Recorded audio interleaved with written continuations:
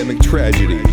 Some say a necessity of the architecture of hypocrisy.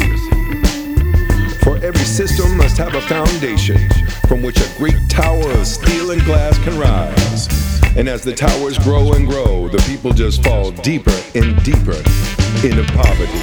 Then poverty becomes a state of mind, a value that the person has been assigned by a society that does not equally fund the educational facilities of the most in need, creating a multi-generational identity that can't express itself past poverty.